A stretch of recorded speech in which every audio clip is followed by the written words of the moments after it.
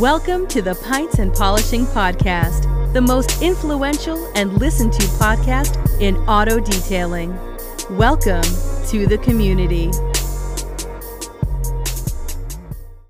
What's up, everybody? Welcome to the Pints and Polishing Podcast. This is Nick. You can find us at hypercleanstore.com or Hyperclean Specialist on the Facebook group as well. I keep telling you guys about the specialist group. Go check it out. Go join. A lot of fun in there. Guys sharing a lot of work, a lot of wisdom. So really proud of that group. And today we're going to get into a little bit about car prices. So I want to start today up by giving you an example of something that's happening and something that I talked about on these episodes, probably for the last year, pretty safely to say I brought this up a lot, but there was a TikTok that was getting shared around cars, the car world. And I want to reference this because I think the guy did an excellent job showing the reality.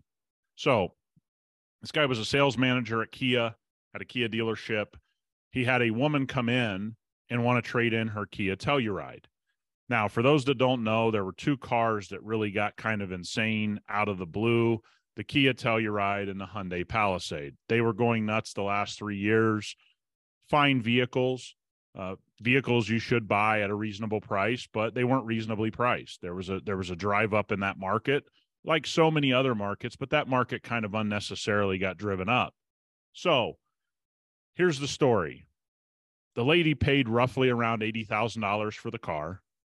At the time she came in for the trade-in, she still owed $72,000.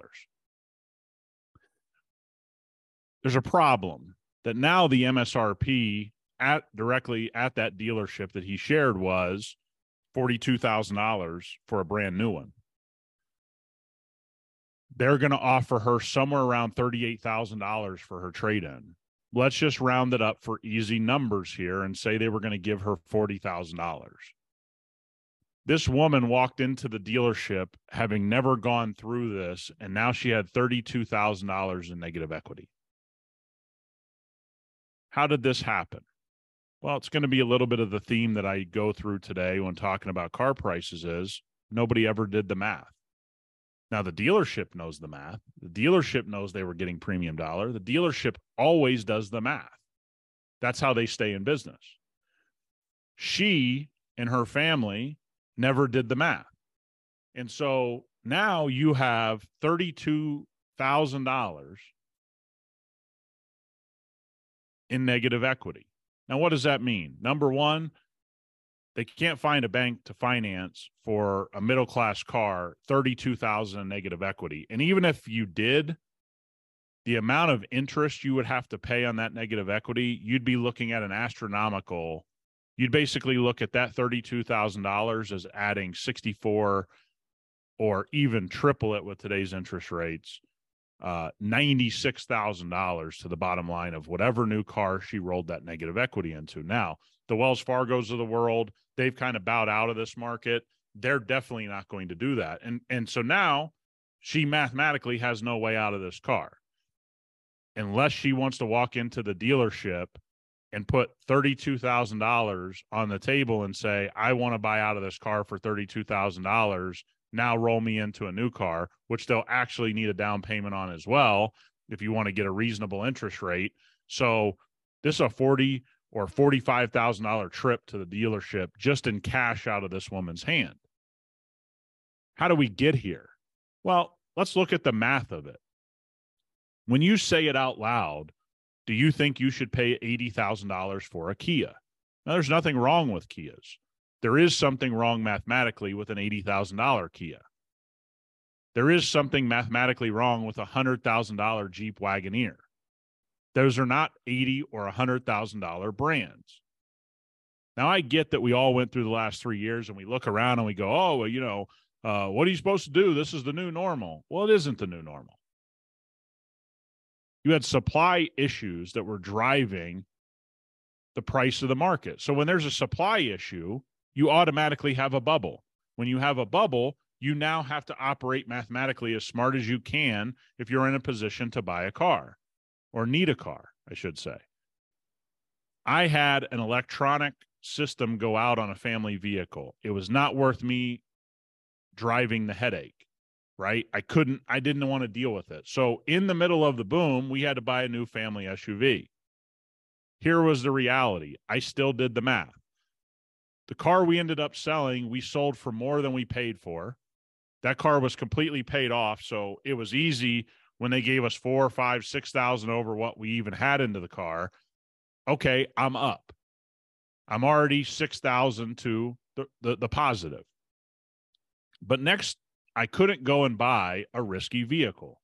I couldn't go buy an Audi, a BMW, a Range Rover, or those types of things and think I was going to be making a great purchase. Here's why. Those cars, when things normalize, are going to depreciate pretty fast. And also, I can't really keep the car long enough mathematically to wait out the boom level pricing. And so what did we buy? We bought a high-end, the biggest Lexus SUV that they sell. We bought a dependable car. It made my family happy. My wife was ecstatic that she got to drive a Lexus because it made her feel comfortable. So I was able to solve a problem. When I look at that car today, we hardly owe anything on it because the SUV we traded in, was so overvalued. And even if I had a ton of money into it, there's one thing that I sat and told my wife when we bought the car. I said, hey, look, we're kind of buying this out of necessity, and we're buying this at a time when I wish we didn't have to buy. It's all going to work out for us, but we're going to keep this car for 5 years.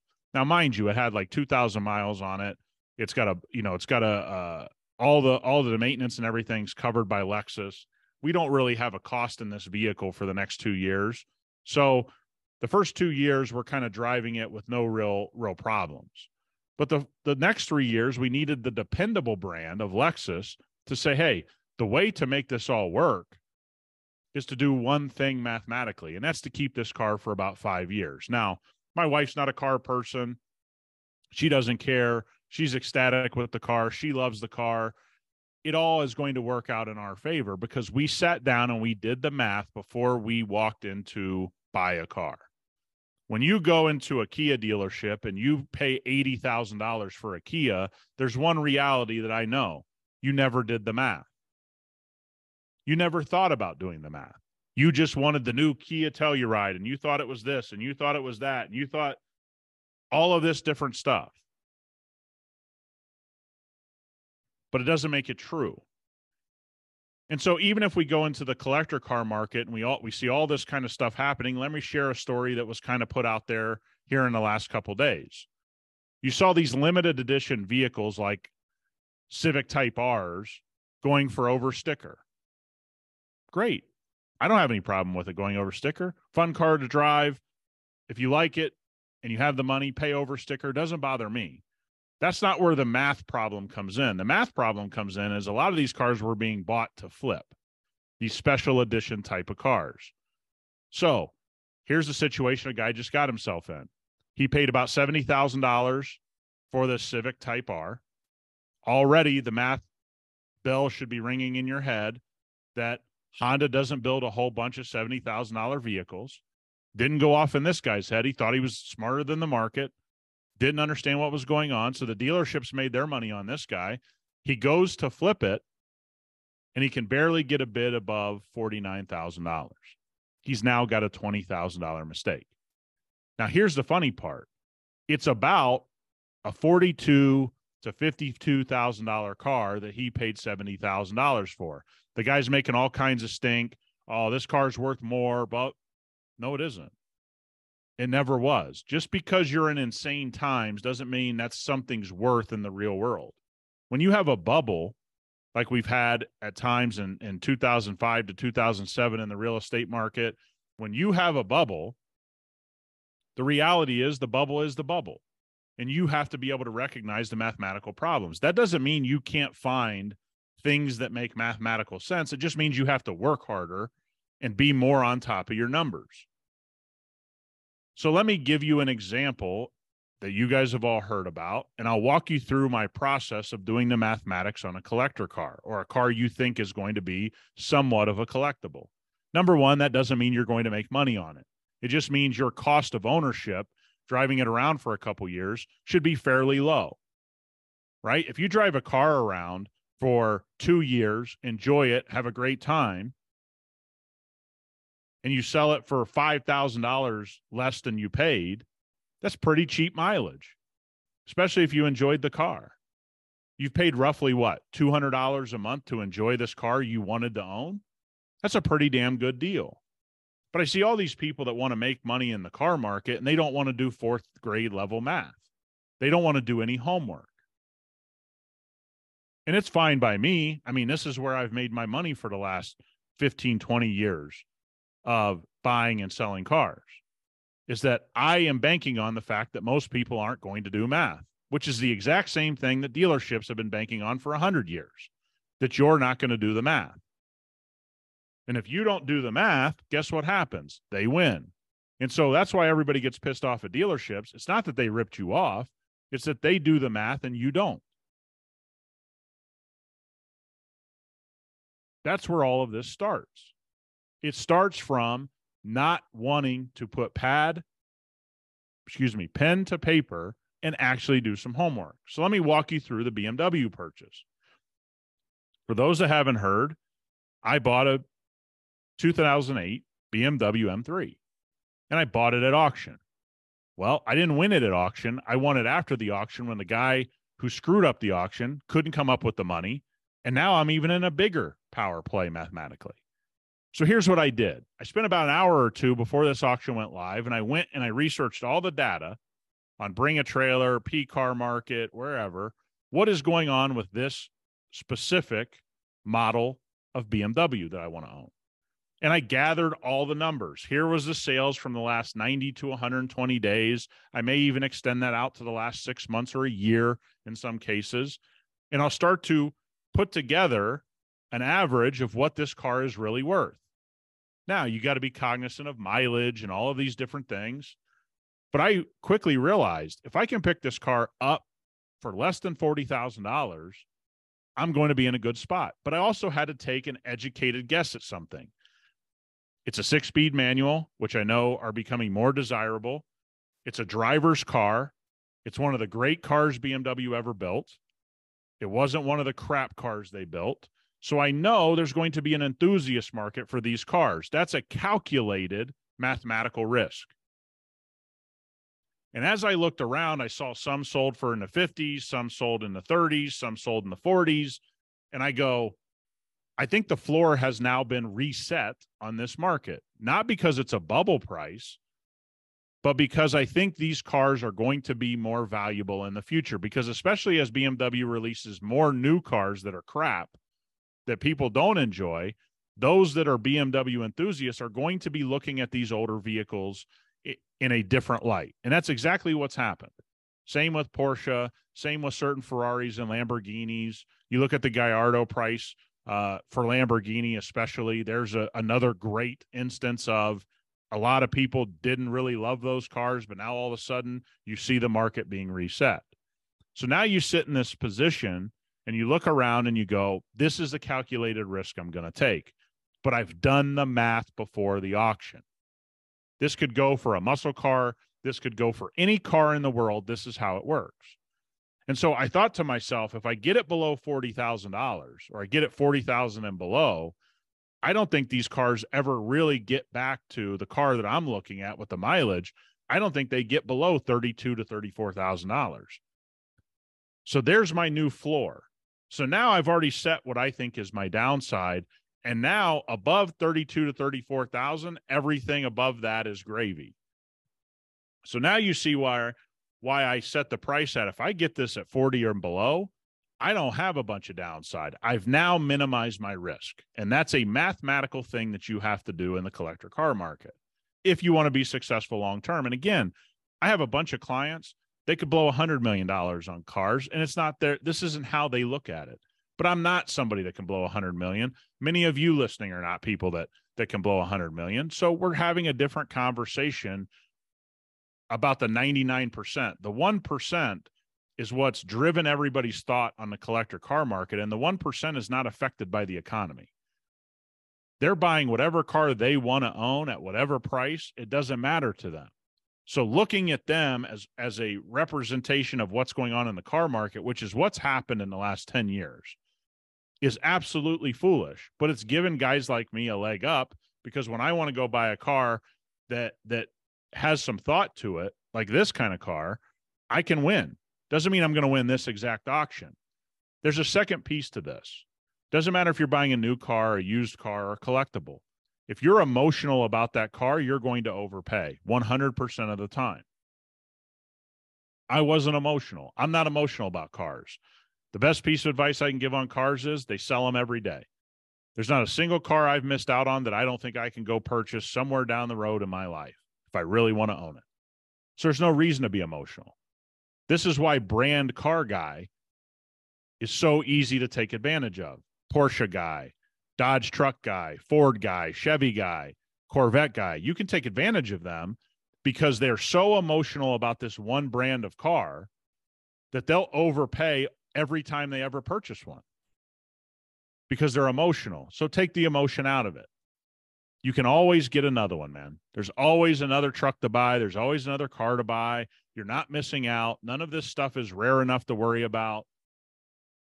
And I remember a 101 car that I was involved in with one of my collectors, and he had the greatest thing I've ever heard. It was one of one. You couldn't find another one. He goes, I'll be able to buy it next time. I'm like, next time? Just the way he thought about it. Because he's successful and he understands, things always come for sale. I'll figure out where to buy this next time. I don't want to buy it now. Not the price I wanted. Had all the money in the world. He just didn't want to do it.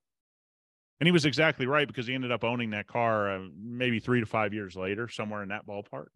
There's always another car to buy, man. Don't get emotional. And so as the auction went on, as many of you know, there was an inherent idiot bidder. I knew he was an idiot. I knew there was a problem with the auction. I contacted the auction house afterwards and said, hey, pass this on to the owner if the sale falls through. The guy calls me. He's highly emotional to sell. The deal falls through. The seller's emotional. And so even my high bid, I wasn't going to pay. I told him I'll pay all in, transport and everything, $38,000. He went back and forth. I just stayed steady because, again, I was okay missing out. Now it was my chance to put the mathematical thing in my advantage. There's not massive sales tax on private sales here in Nevada. I'm into that car $38,000. If I'm correct and the bottom of the market is 32 to 34, I can drive this car around for the next couple of years, enjoy the hell out of it, have fun with it, test some HyperClean products on it, have a lot of fun, drive fast, all those types of things. Maybe go to a track day. I can do all of those things. I can do every single one of those things and maybe only ever have the opportunity to lose $4,000. That's a hell of a deal. Now, my banking, because of what the math that I did in my head, I think I have nothing but upside, but I can't not acknowledge there's a bit of a downside, but I don't think this car is going back down to 20 grand. I don't think it's going to go back down to 30 grand. And even if it did, I know I can find buyers to give me my money back and more.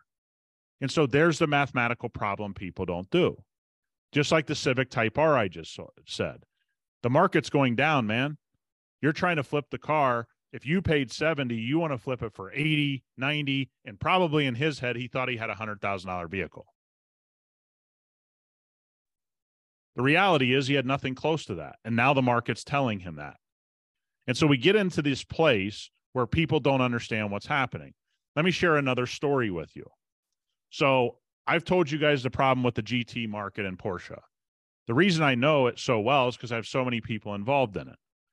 And so I had a doctor friend of mine come to me and purchased our services to help him through the market. I said, okay, here's what you're going to have to do. Over the next 5 years, you're probably going to have to purchase somewhere between 10 and 15 cars, more likely 15 cars from this Porsche dealership to move up their list and get on the GT list.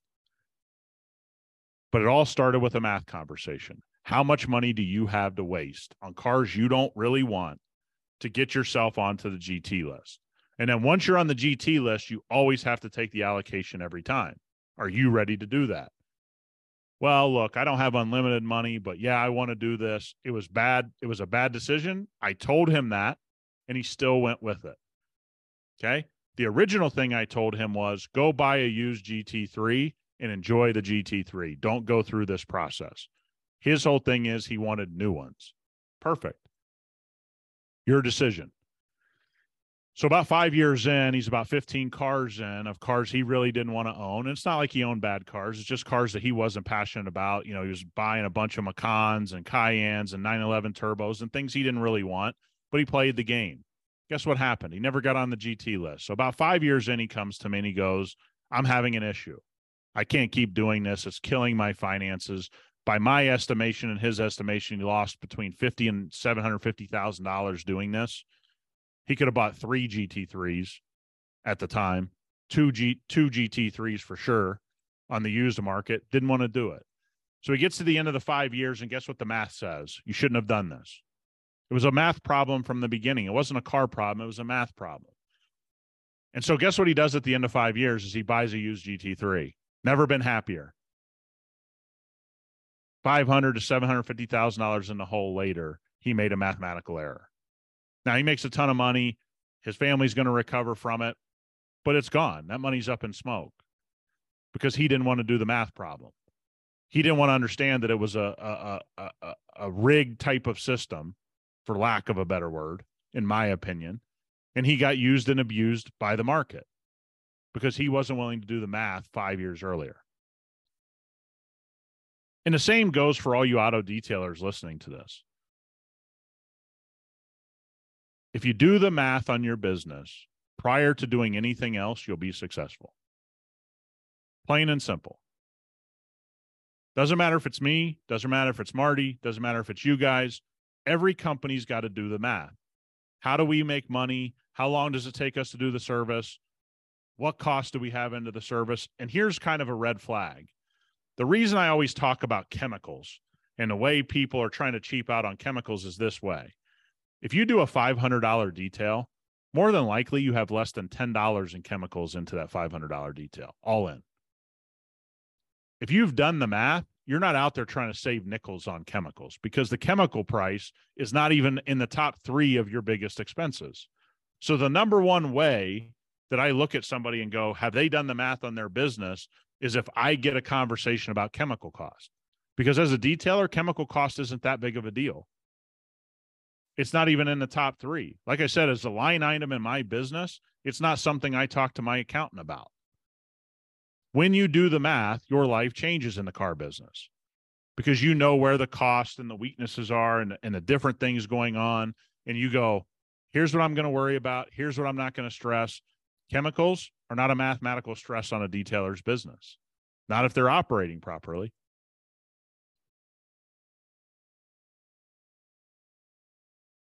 That's hard for guys to hear. The only way you lose in the car business is you're the one in the sale that didn't do the math. That's been true 50 years ago, and that's true today. And it's more true today because you had a random time called the pandemic that shifted the car market and pricing and got out of whack.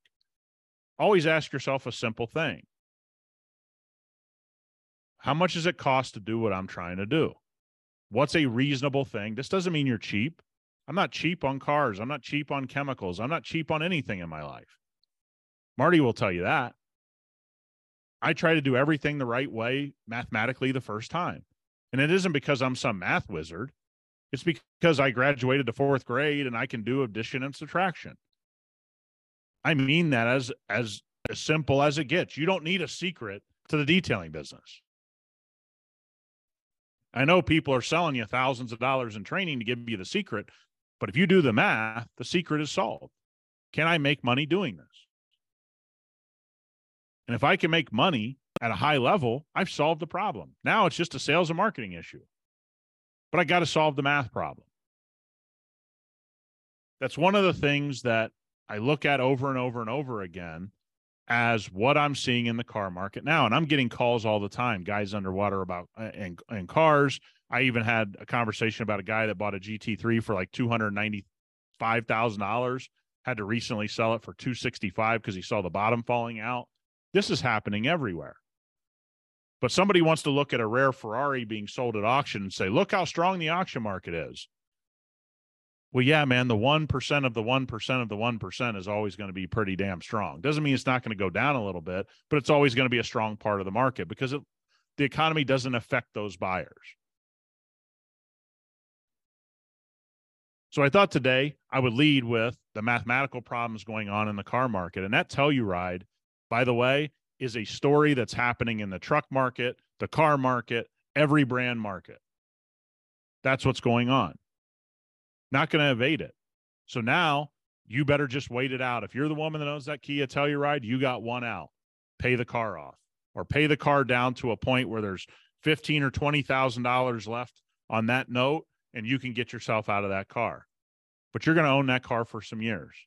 The days of trading in for a lot of these people every 2 to 3 years, if they bought at the height of the market, it's not going to happen. Not unless they walk with a big check to get themselves out of the hole, which I don't know how many middle class or slightly upper class people that really pertains to. Many people don't have 30 grand to just go blow to get out of negative equity. And it's understandable. But you made a mistake, you got to ride it out. I want to finish today talking about vinyl wraps. For whatever reason, you'll have these times in your business where things will, I don't know, you'll get a lot of calls about something random. And the last 3 to 4 months, I've gotten probably 6 or 7 phone calls about vinyl wrap. Now, here's the interesting thing. I can go on the internet and find people bashing ceramic coatings and PPF. It's very hard to find the truth about vinyl wrap. And so let me tell you the truth here in Las Vegas of vinyl wrap. Have a customer call me. His daughter wants to buy a car. The car doesn't come in the color that she wants, so she wants to change it to the color she wants. Perfect. I got no problem. We'll do that for you. How long does your daughter keep cars? Now, I know this family really well. She keeps her cars forever, 7, 8 years. She's only owned a couple cars, and she's 37 years old. Okay? I said, okay, there's point number one. So point number two, your daughter doesn't take good care of her cars. We've seen her cars before. He goes, yeah, she doesn't take good care. I said, okay. So now she got to change that behavior. He starts to understand more.